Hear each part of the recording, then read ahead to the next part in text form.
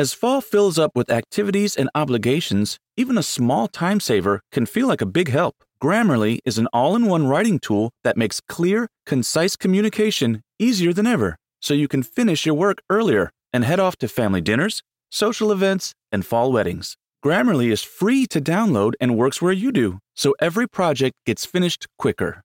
Make sure your writing is free of mistakes with Grammarly's free, comprehensive writing suggestions and get an instant take on how your message comes across with the free tone detector. Let Grammarly Premium's sentence clarity rewrites help you find the perfect words on the first try. You'll be confident writing client emails, deadline-driven reports, and presentations without staying late at the office. Get more time back in your day by writing with Grammarly. Go to Grammarly.com/podcasts to sign up for a free account. Then get 20% off when you're ready to upgrade to Grammarly Premium. That's Grammarly.com/podcasts.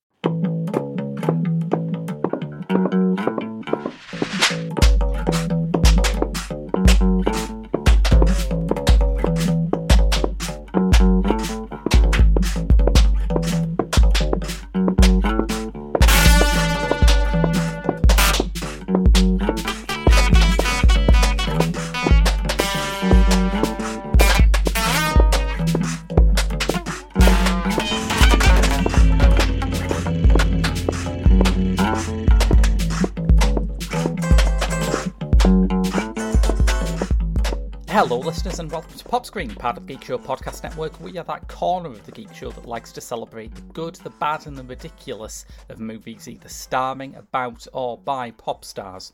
No, the podcast covers such a broad range of musical and cinematic genres, from documentaries to science fiction, from country and western to hip-hop. I'm your host Graham Williamson. I'm a short filmmaker and I write for The Geek Show and Horrified.com, the British horror website. I've been joined this week by... Hello, I am Prob, also known as Rob, also known as the host of Gossip News. I do most of the gaming stuff on The Geek Show now. So, yes, I do have opinions as an older gamer. No, I don't think that gamer should be a word that we use to identify people who play games, since most people who play games, and there is no word for anyone who watches movies or TV.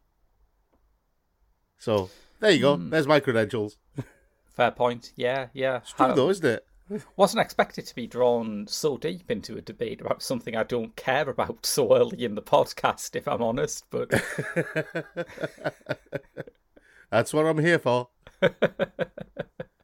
As you'll notice, my habit is to derail the conversation. I am like that meteor in the sky that is heading towards planet Earth. Yes. And after this podcast, Rob will also burn up in the upper atmosphere. But before that, we've got It's a new diet plan that I've got. We've got the finale of our month of Bowie-themed films. And listeners, it's not the side effects of the cocaine. I'm thinking that it must be David Bowie in a Jim Henson Creature Workshops production. This week's film is Labyrinth from 1986, not to be confused with Pan's Labyrinth, although it does have fairies and a sinister pale guy, but the only giant frog is the one he has apparently stuffed down the front of his pants. Yeah, technically this is a David Bowie double bill, isn't it? There's David Bowie and there's David Bowie again. Yes, yeah. Yes, we are probably going to mention David Bowie's cock more in this podcast than we did in the one for The Man Who Fell to Earth, so listeners, and he was naked in that as well. Advance. Yeah, he was naked in that as well. Exactly, yes, yeah. Yes, but this is a youth certificate film from the creator of The Muppets, and yet it is like this. Yes. When did you first see this film, Rob? When I was a kid. Me too. This was one of those. You don't really get films like this now that are aimed at children. So this is in that category of films that also included things like Watership Down, The Dark Crystal, which, you know, themes from The Dark Crystal include genocide. Yes, yeah. The Neverending Story, and Willow. of all things, which I have seen the trailer for the new Disney thing. It's a sequel, and I am so up for it. But Right. anyway, this was in the category of those films where you had this really, really dark fantasy, or this really kind of surrealist take on the norms that everyone had, and it was there to challenge kids. You don't really get that now, where everything is kind of sanitized and safe. The closest you'll get to it in terms of animation, for example, are things like Infinity Train and Amphibia and things like that, from the Western perspective. Yeah. But those are more for teenage audiences rather than a universal audience. Yeah, that's the thing. I think the rise of the tween and teen audience kind of siphoned that element you're talking about out of kids' movies. It could be sort of put away safely in something for slightly older kids. Yeah, and that I think has been... That is something that I think has been a real detriment for development of children in general.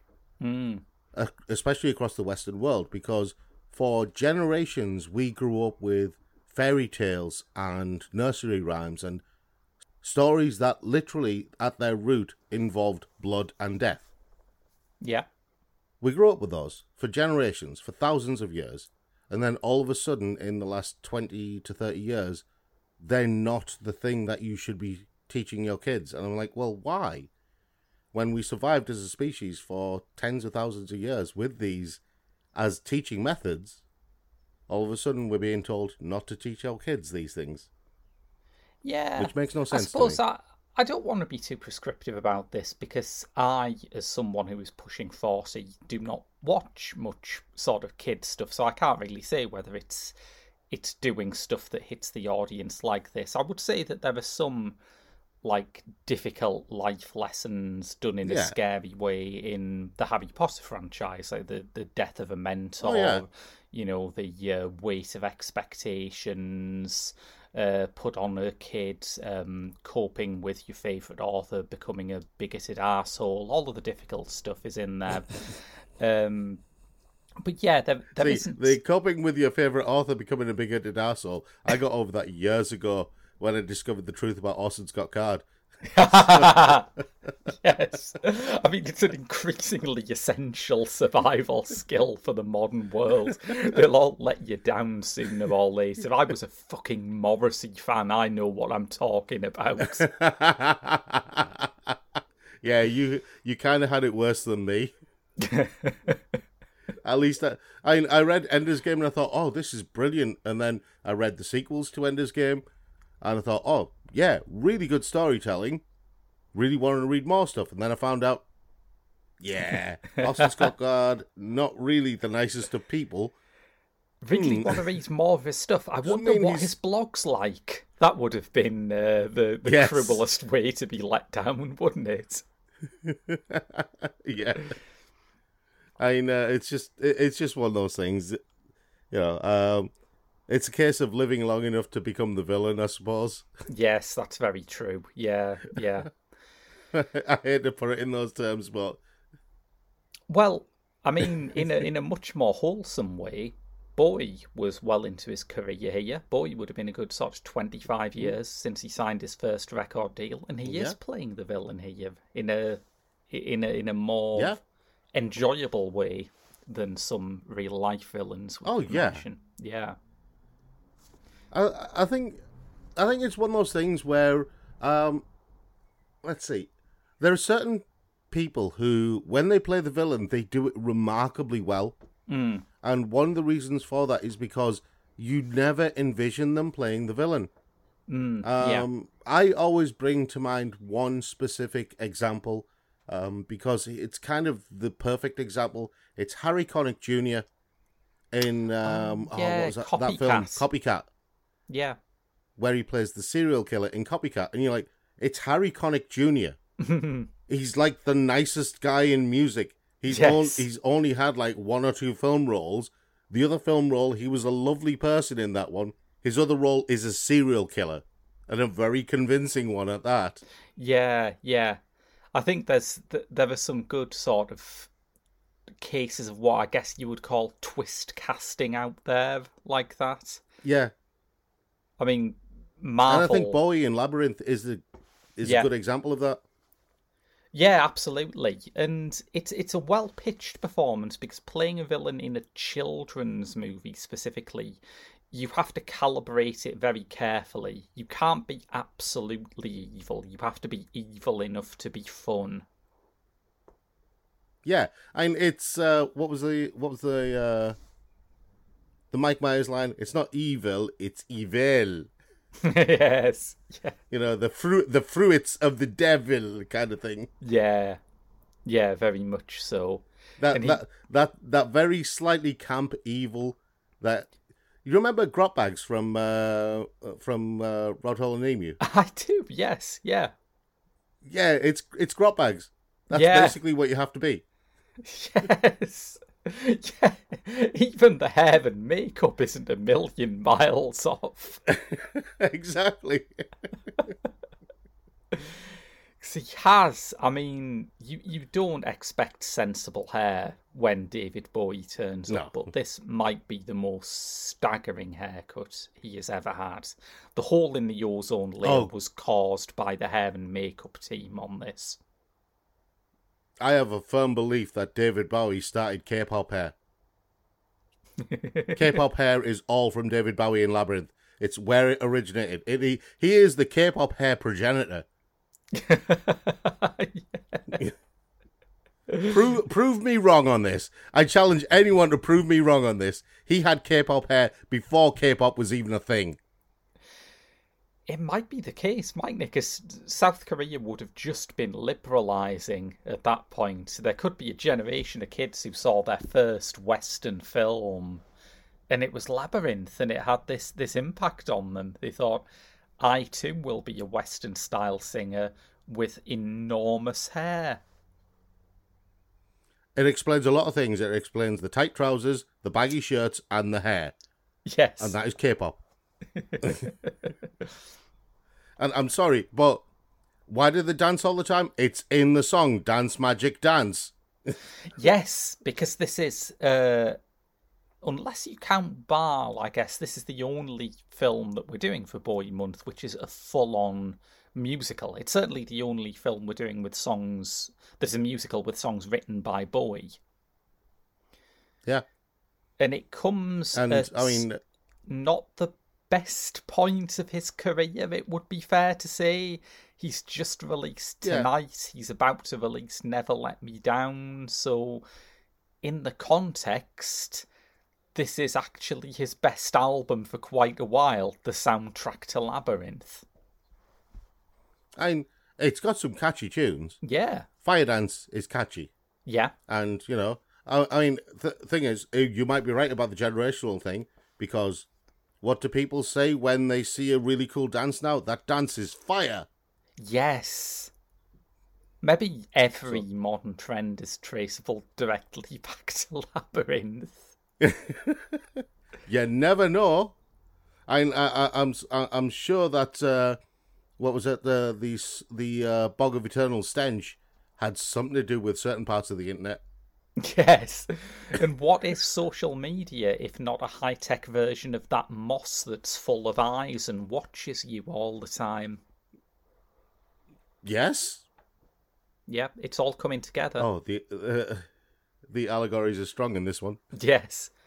Well, also consciously, yes, isn't it? Because it's surprisingly consistently themed as a coming-of-age movie. I mean, we've talked about it as a children's movie, but that's not the age of the protagonist. The protagonist, Sarah, is about 14, 15. So it's got more of an adolescent theme to it, even if it is a children's movie. Oh, yeah. What I love about it, from the beginning, it's one of those films where it plays on what you think the fantasy thing is supposed to be. So when she's having to look after her brother, maybe you should set the scene first before we get into this. Yeah, Sarah is a dramatic, angsty teenager played by a young Jennifer Connelly. who is forced to look after her little brother. What was the brother name? Toby. Her little brother Toby. Yeah. Who cries all the time and who she sees as an absolute pest. And she starts to wish to herself that someone would take Toby away. But she's overheard saying this through the realms, through into another world, by an army of goblins. And when she says it in the exact right way, the Goblin King, David Bowie, comes into her bedroom, steady, throws a snake at her, steady again, and takes the baby. And she has to go and get Toby back. Yeah. I mean, dodgy motifs and dodgy lyrics from songs aside, Yes. there are parts of this that are questionable, let's say. Yeah, I mean, I can't remember how I reacted to the helping hand when I was young. I probably just thought it was very clever. But now you do think, Yeah. oh shit, you've just thrown a 14-year-old girl into a load of hands. Yeah, it's kind of... Yeah. You couldn't get away with that now, could you? Not really, no. But, yeah, I mean, there's that, and there's various other bits. But the thing that the very first thing that stood out for me, before even David Bowie turns up, was the whole bit where she's holding Toby, and she's doing the whole Goblin King, blah, blah, blah, blah, blah, take this child away from me. And you think, oh, there's a crack of thunder, and you think, oh, right, the child's going to disappear, the Goblin King is going to turn up, and then nothing happens. Because your expectations have been subverted, because those aren't the right words. Yes, and there's a lot of that kind of thing in the script, isn't there? It's written... Yeah. It was written by a number of people, but the main voice in the script is Terry Jones, ex of Monty Python and Ripping Yarns. And there's a lot of very funny stuff here that undercuts the familiar fairy tale motifs that it's playing with. I mean, in a sense, Labyrinth kind of gave rise to what would eventually become Shrek. Yeah, because actually, yeah. A lot of the humor is mirrored in what became Shrek later on. So it wouldn't be beyond the bounds of possibility for a young Mike Myers, for example, to have watched Labyrinth, being influenced by the humor of it, and then when it comes to Shrek. Yeah, I've always thought there was a shared sensibility between Mike Myers and K-pop bands, and that's it, isn't it? It all comes from that. Yeah. I don't know. I mean, there's that new show he's got, The Pentangle. Yes. Oh, The Pentaveret, sorry. The Pentaveret, which I know for a fact is inspired from his movie So I Married an Axe Murderer. It is, because that's where it's first mentioned. The Pentangle would be Mike Myers' biopic of a 70s folk band. It's a niche joke, but I made it. Happy now? Yes. But I do remember from So I Married an Axe Murderer, it was the Queen, the Pope, the Gettys, the Rothschilds, and Colonel Sanders before he went tits up. That was literally how it was said. And all of the accents of those people, if you blend them together, you get Tom Hanks playing Colonel Tom Parker in that new Elvis movie.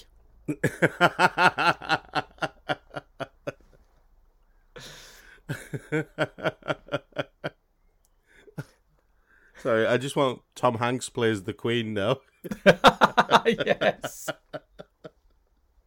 Yeah, the last series, The Crown went in a weird direction, didn't it?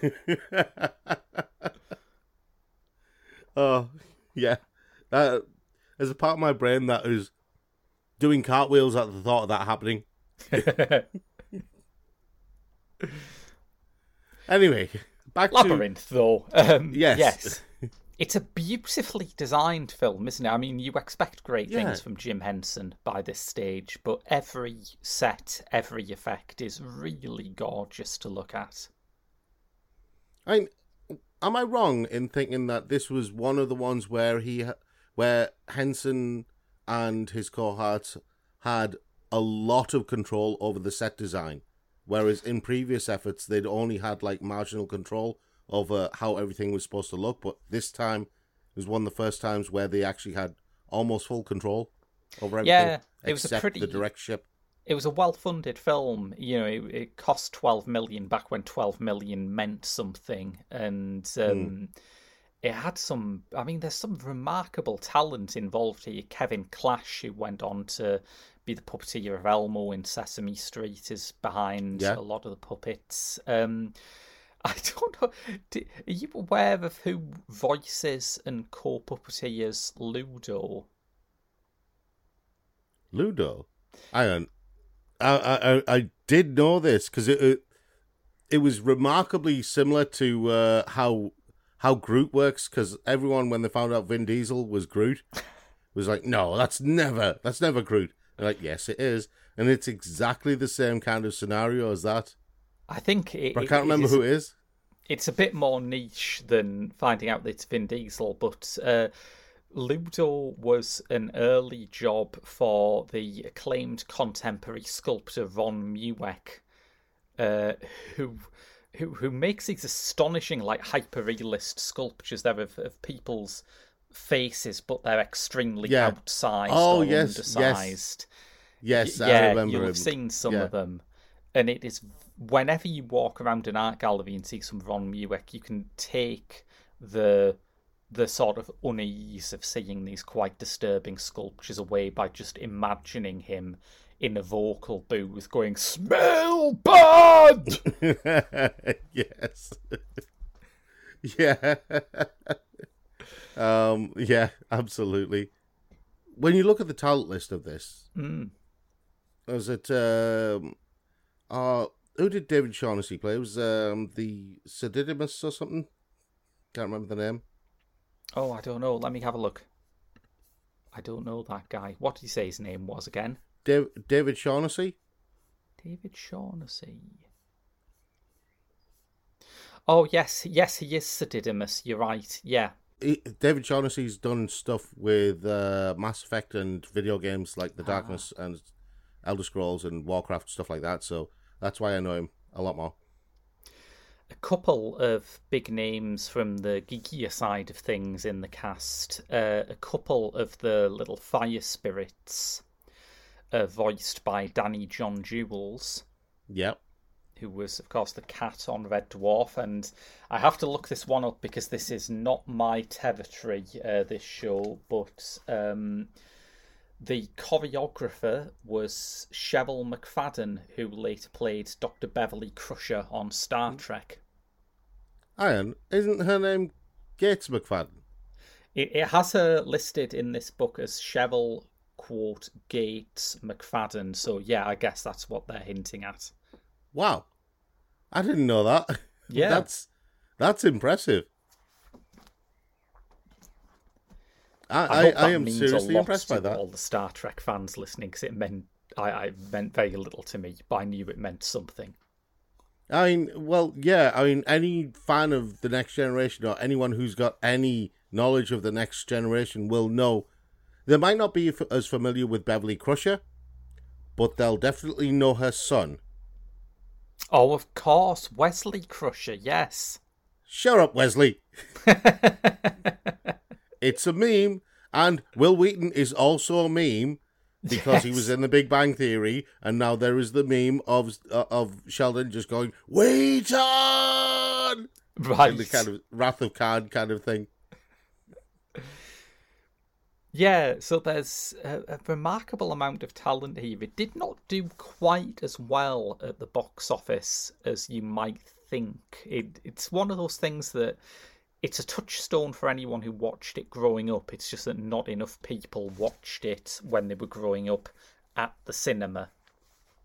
Yeah, but that's kind of because of the time it was. I mean, even Disney was, at the time, experimenting with dark fantasy for children, because it was around that time that Disney did The Black Cauldron. Yeah. And I think The Hunchback of Notre Dame was early 90s, so it wasn't too much longer afterwards. But The Black Cauldron was something that was so very outside of Disney's remit. Yeah, was it late 70s or early 80s when they were doing stuff like Something Wicked This Way Comes? There's some very odd stuff in that era of Disney. Yeah, there was. I mean, The Black Cauldron was kind of the culmination of it, or rather, The Hunchback of Notre Dame was, but that had songs in, so that was the end of it for Disney musical animation.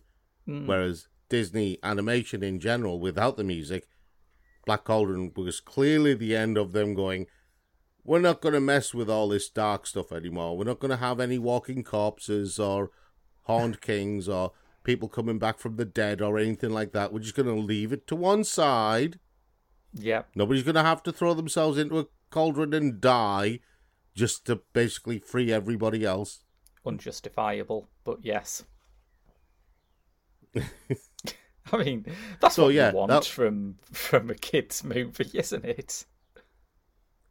Thing is, I know The Black Cauldron gets a lot of bad press, but that's only because Disney, in their wisdom, did what Hollywood studios do with every single decent story.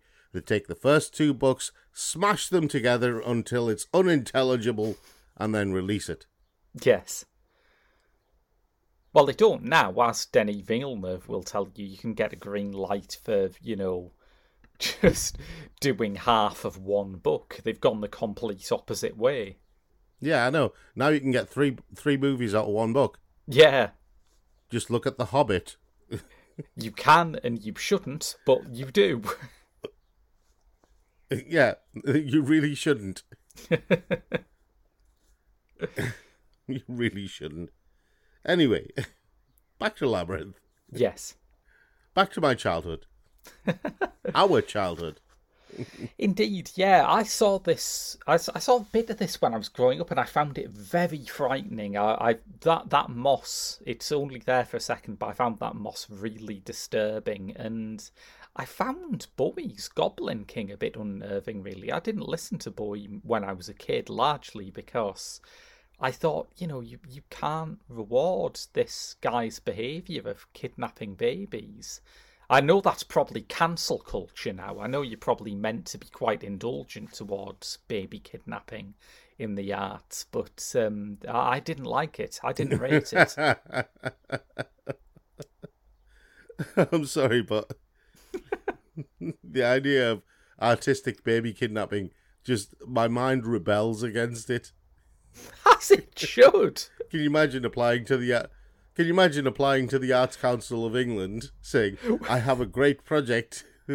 I mean, it's only a hair away from that old enough show on Netflix, isn't it?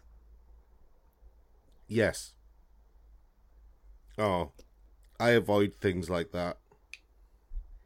I just take one look at them and go, nope. I mean, you say things like that, judging by their share price, you might just mean things that are on Netflix. I stopped watching Netflix about 6 months ago. Mm. I think it was around the time when they decided they were going to air that documentary. You know the one I'm talking about. I went, nope, I can't in good conscience watch Netflix anymore.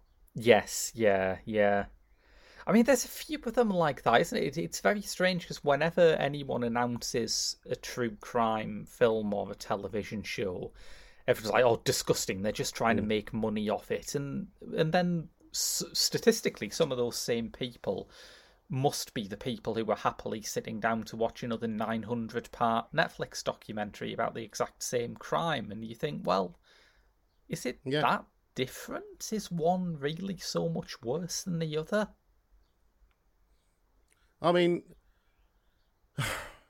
anything can be covered with the label of a documentary, but at the end of the day, there's documentaries, and then there's things that are just very, very clearly uncomfortable viewing for any normal person. Which is how I used to feel about Labyrinth. Yeah. And how people feel about Labyrinth now. Yeah. especially with things like The Pit of Hands. Yeah, the Gropey Chasm, yes. Yeah, Gropey Chasm. And David Bowie following David Bowie. Hey, though, speaking of impossible geometry, how great is the Escher staircase sequence? I have never heard it referred to as impossible geometry, but I am keeping that. That is just the perfect description of it. The non-Euclidean crotch. And there's your episode title. Oh.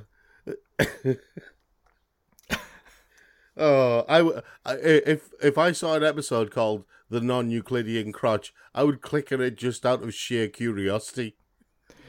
I mean, that's how people get into trouble on the internet, though, isn't it? Exactly. Right. But I would. I'd see the title, I'd be like, the hell is this about? Yes. Click.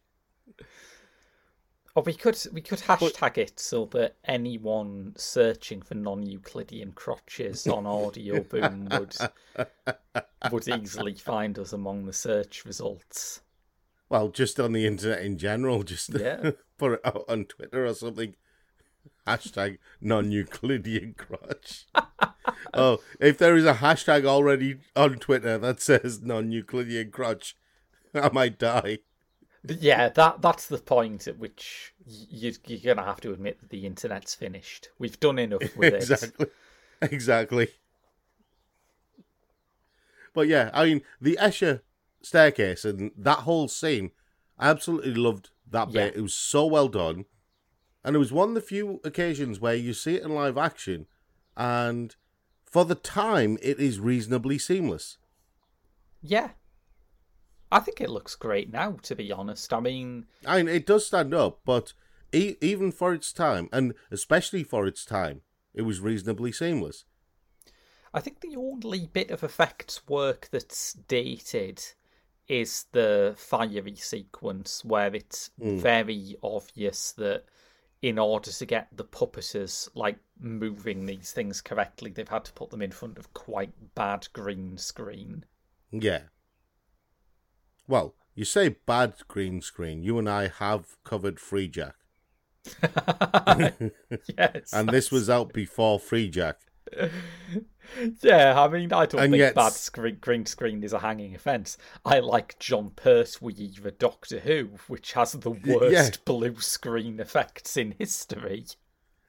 And yet somehow still better than Free Jack. Yes, absolutely, yeah. You can't judge a film or a TV show by the quality of its green screen. No, you can't. I'm just pointing out that both Labyrinth and John Pertwee era Doctor Who were both before Free Jack. Yes. Technology and cinema capabilities, camera capabilities, everything had moved on by the time Free Jack came around, and yet it still somehow managed to be utter shit.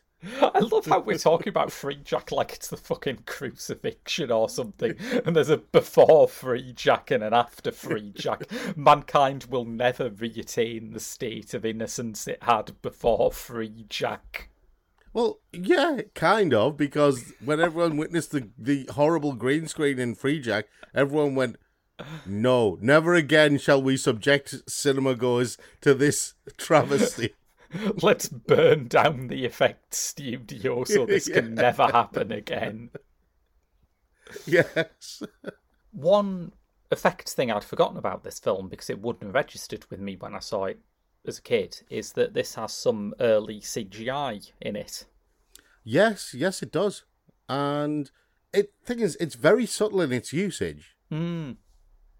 It's not blatant. I remember, I think there were films like Lensman and Star Trek, the Wrath of Khan, I think it was, where you had very early integration of computer graphics with the film. Yeah. But it wasn't effects work. It was basically something was on a computer screen and you saw it and that was it. Right.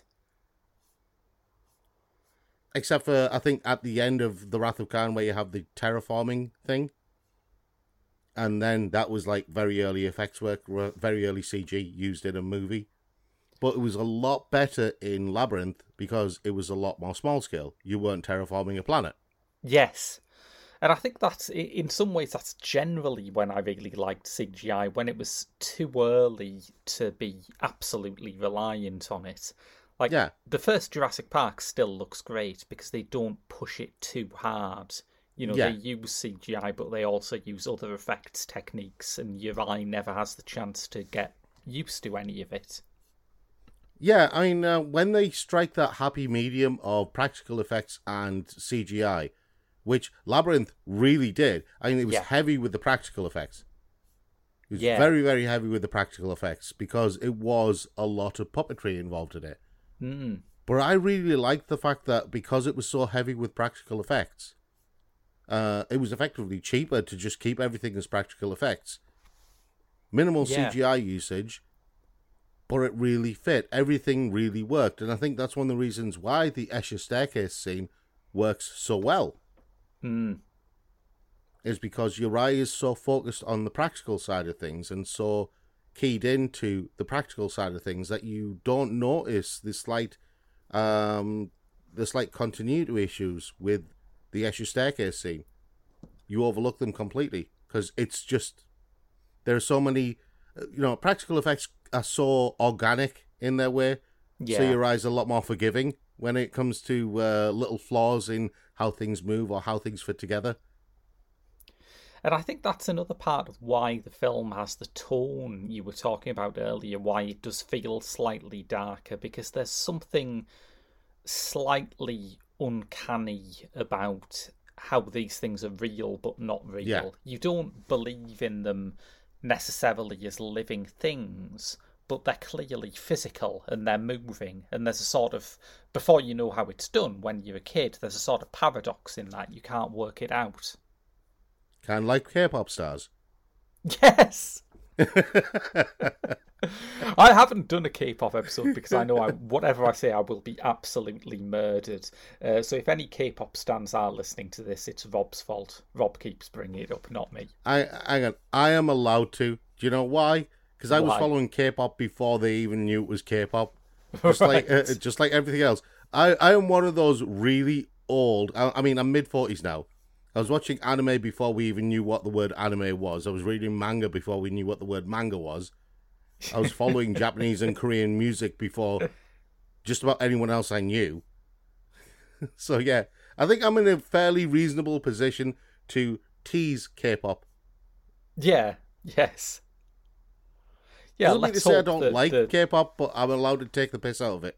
Let's hope that the genre's fans have the same sense of humour about it that you do. They don't. Do I care? No. I just tell them dad jokes until they go away.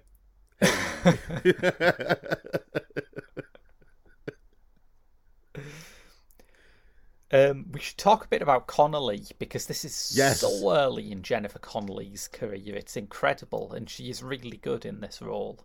Oh, I mean, you could tell when you see her on screen.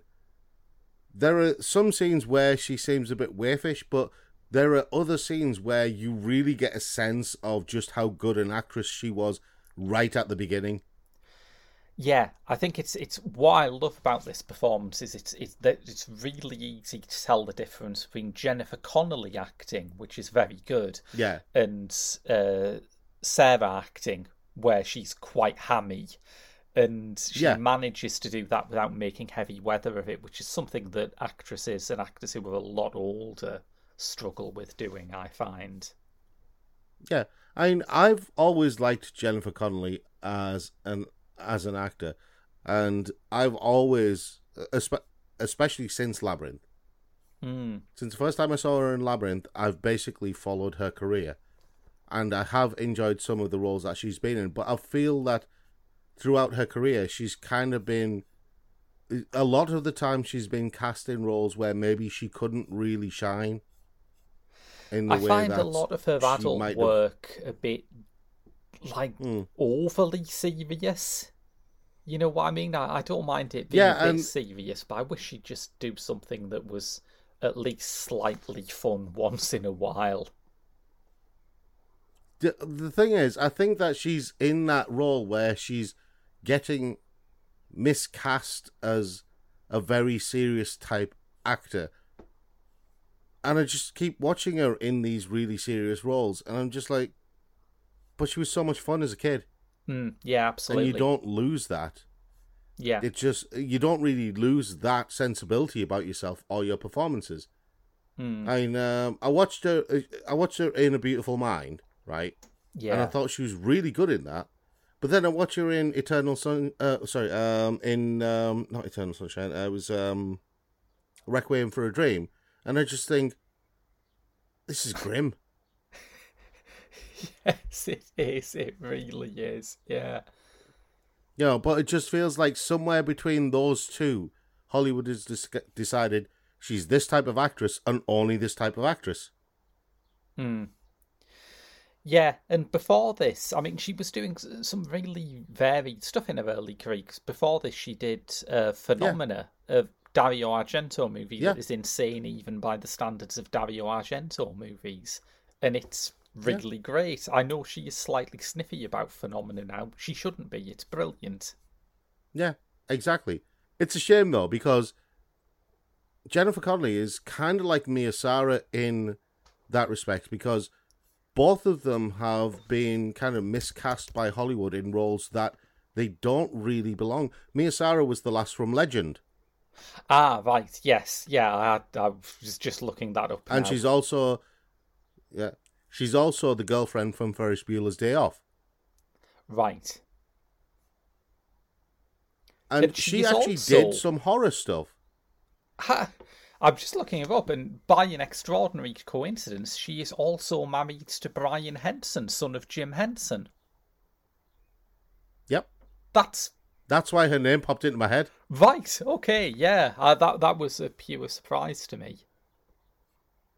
Well, her name popped into my head because I forgot what of those films from when I was a kid that were really dark fantasies, but very much aimed at children. Legend was the one I forgot. Right, yes, yeah. With a very, very young Tom Cruise. Yes, indeed. Although every era's Tom Cruise is a disarmingly young Tom Cruise, isn't it? Yes, it is. It. And what is the proper pronoun for Tom Cruise these days? I don't know. I just know that I look at him or whatever he is and just think, maybe Scientology has the right ideas in some ways. Maybe this cleansing your body of negative thetans is, maybe we've misjudged it. Maybe we've dismissed it too early. Well, I mean, they do say a cleanse is as good as a rest, so... Yes. I don't know what sort of cleanse. There are other types of cleanse when you're in Hollywood. Yeah, let's move it out from the Gwyneth Paltrow zone here, I think. But we still have to talk about the Bog of Eternal Stench, so we can't. Yes, that's a remarkable sequence, isn't it? Basically 10 solid minutes of the same fart joke, and it doesn't get old somehow. And do you know what I think influenced that? Oh? I am super serious on this. I honestly think the Bog of Eternal Stench was influenced by that camp scene in Blazing Saddles. Yes. Yes, I think that's very plausible. I think whoever planned the Bog of Eternal Stench looked at that scene and thought, I have an idea. Especially when the foreman comes out of the tent, he's like, whoa! Yes. Well, the most disturbing thing about the Bog of Eternal Stench sequence is that afterwards you have that scene where Sarah is tempted by a vision of just going back home and leaving Toby there. And she jumps on the bed wearing her shoes. and you think, hang on, Yeah. you've just been in the bog of eternal stench. Shoes on a bed are a bad idea at the best of times, but this time, Yeah, because say what you like about the Bog of Eternal Stench. I mean, they say, oh, don't fall in it. But what if you get some on you? yes, Because it is sputtering. I mean, you are talking about spatter. You know, spatter does happen. yeah. There's splashback, isn't there? Yeah. Splashback is... Sorry, splashback. I choose my words carefully. It's one of those words that's just... yeah. I know. The thing that... one of the things about Labyrinth that really is engaging for me, especially when I was a kid, were characters like Ludo and the Dog Knight. Oh yes, he's on marvelous. his sheepdog. And Hoggle. Hoggle, we have. I absolutely loved Hoggle. Yeah. Yeah. I mean, how do you make a character who is clearly a puppet so engaging and so believable? And he's so grotesque. And it's one ugly, thing for Ludo. He's ugly in a way that sort of makes you feel for him. It's very strange.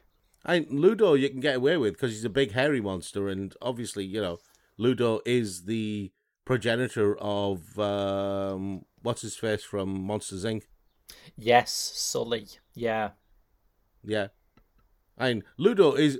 You could literally say Ludo is Sully's old granddad, who's slightly lost his way. Yes, he has. Yeah. Doesn't know where he is and needs a young girl's help to find his way home. I'm just Googling some of the creatures in it, and there's a bizarre thing where some website, I won't mention their name because it's clickbait, but they have done one of those things where they do see the cast of this movie before and after, and it's like normally it's a picture of someone who's when they were young and someone when they were slightly older, but here it's a picture of like a grotesquely ugly puppet and then just some old bloke. It's like, well, yeah, I wasn't expecting them to look massively similar, if I'm honest. If anything, they've had a real glow up since they were in Labyrinth. Yeah. I mean, it's a bizarre thing. But Hoggle is a creature, though. Hoggle as a character, not a creature, sorry. There's a lot to like about him as a character. Yes. I think even more so than David Bowie and Sarah. I think Hoggle's journey throughout this whole story is the one that really fit with me the most. Going from somebody who was forever being scared of where he was and who was going to come after him next, to actually, liking someone. I do wonder if there was a bit more of Hoggle's journey that was like in other drafts of the screenplay, because this was drafted and redrafted by a lot of different people, and there is that odd dangling line where Jareth is taunting Hoggle and he says, maybe if she kisses you, I'll turn you into a prince. And that seems set up for that to come back in some way, to like bite Jareth somehow, but it never does. See, there is a theory. It's time for theory crafting time. Okay, I'm ready. This hasn't been proven, but there is a theory that the Goblin King, Jareth, is not the first Goblin King. Right. And that the first Goblin King had two sons. Jareth and Hoggle. Ah. And so when he says that line, maybe if she kisses you, I'll turn you into a prince, he's saying it because Hoggle already is the prince. He is, and was supposed to be, the Goblin King. But through a coup d'etat, Jareth took the throne, which is why Hoggle is basically living the way he is.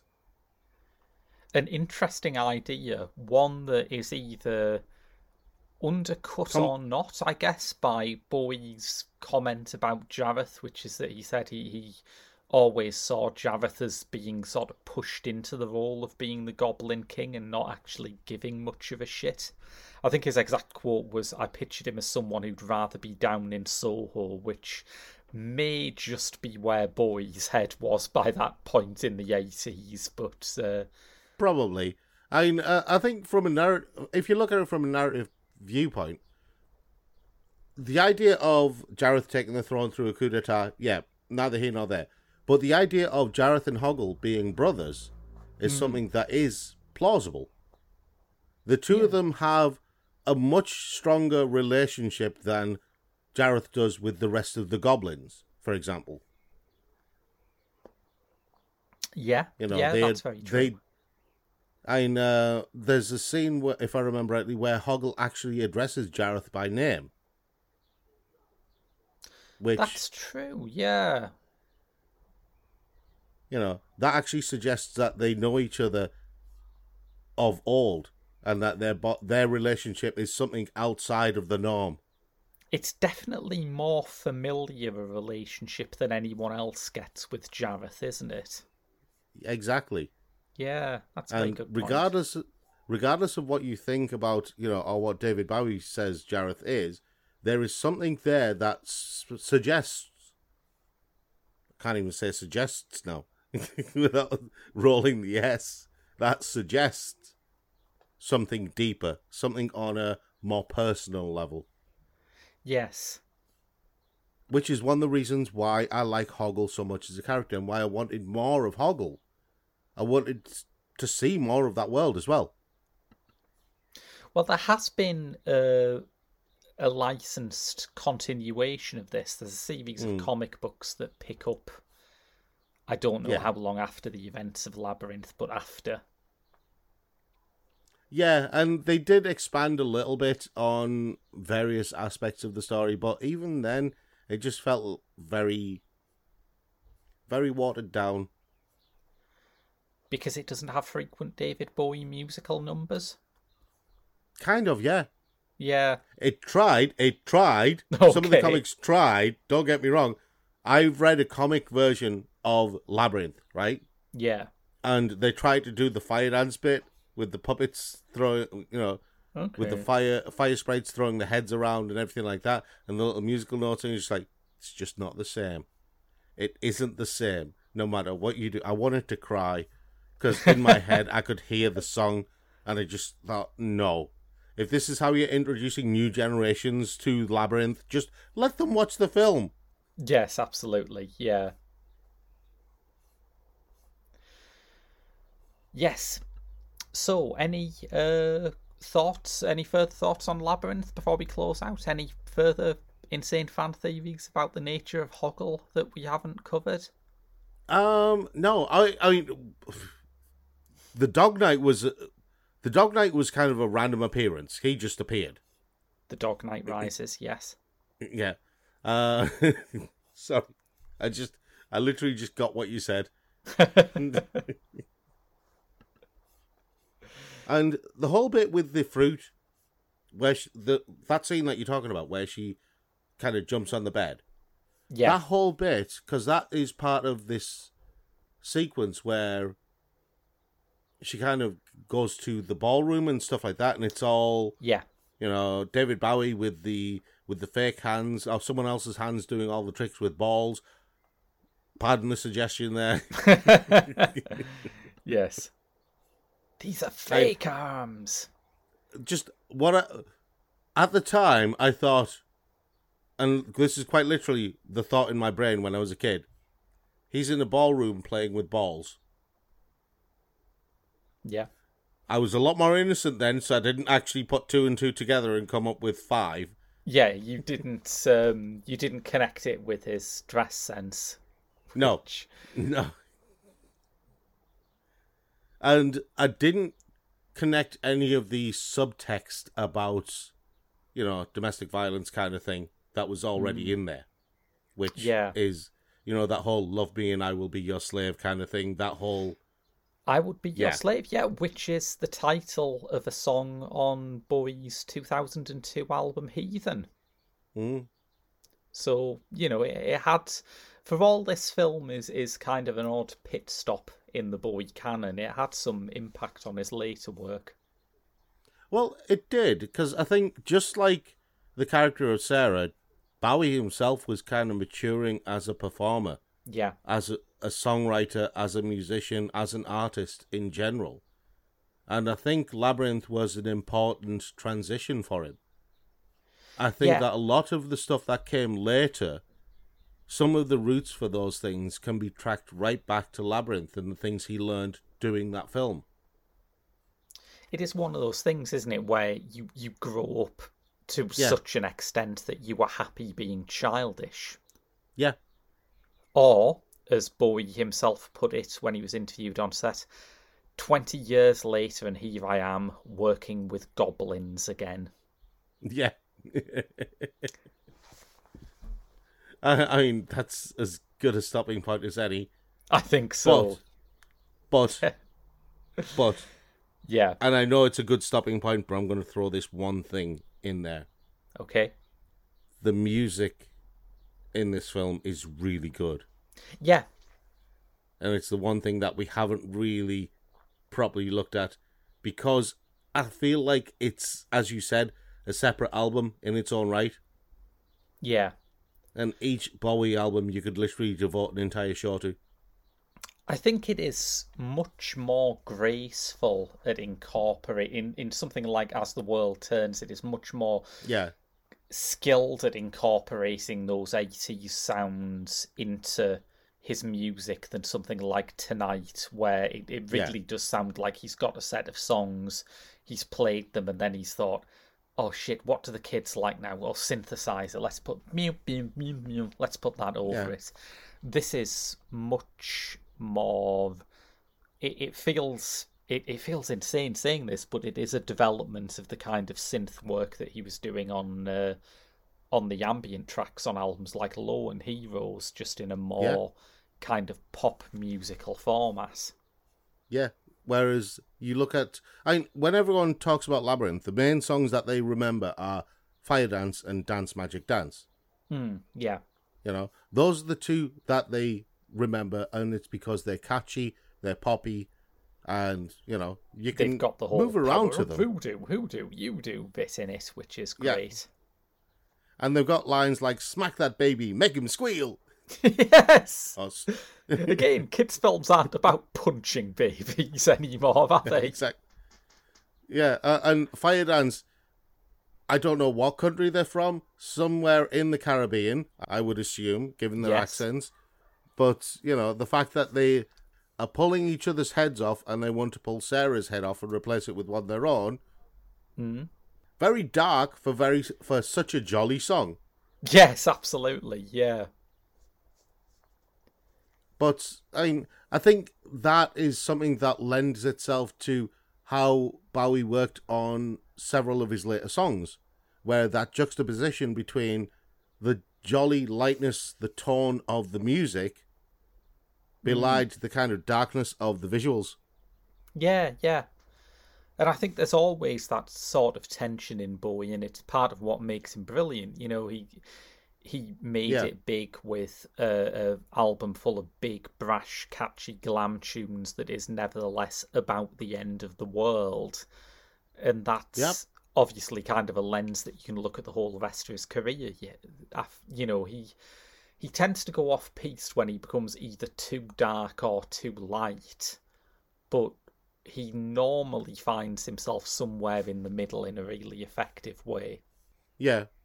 And I do remember the worst bit of CG in the film. Oh? Yeah, the very worst bit of CG in the film was right at the end with the owl. I mean, the owl is always going to be a bit ambitious for this era of CG, isn't it? Just because of the texture. Exactly. Yeah. But somehow still better than Free Jack.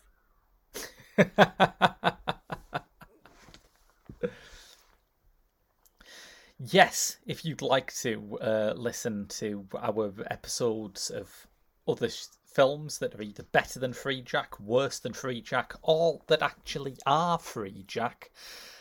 We have a whole library of episodes available. You can also donate to our Patreon at www.patreon.com/The Geek Show, where you can get an exclusive bonus episode every month. There should be one just a week or so after this one comes out, in fact. But until next week, when we're back with more Pop Screen, that's been your lot from Pop Screen. It's been your lot from this special Bowie month of Pop Screen. I've been Graham. I've been Rob. And we'll see you next time.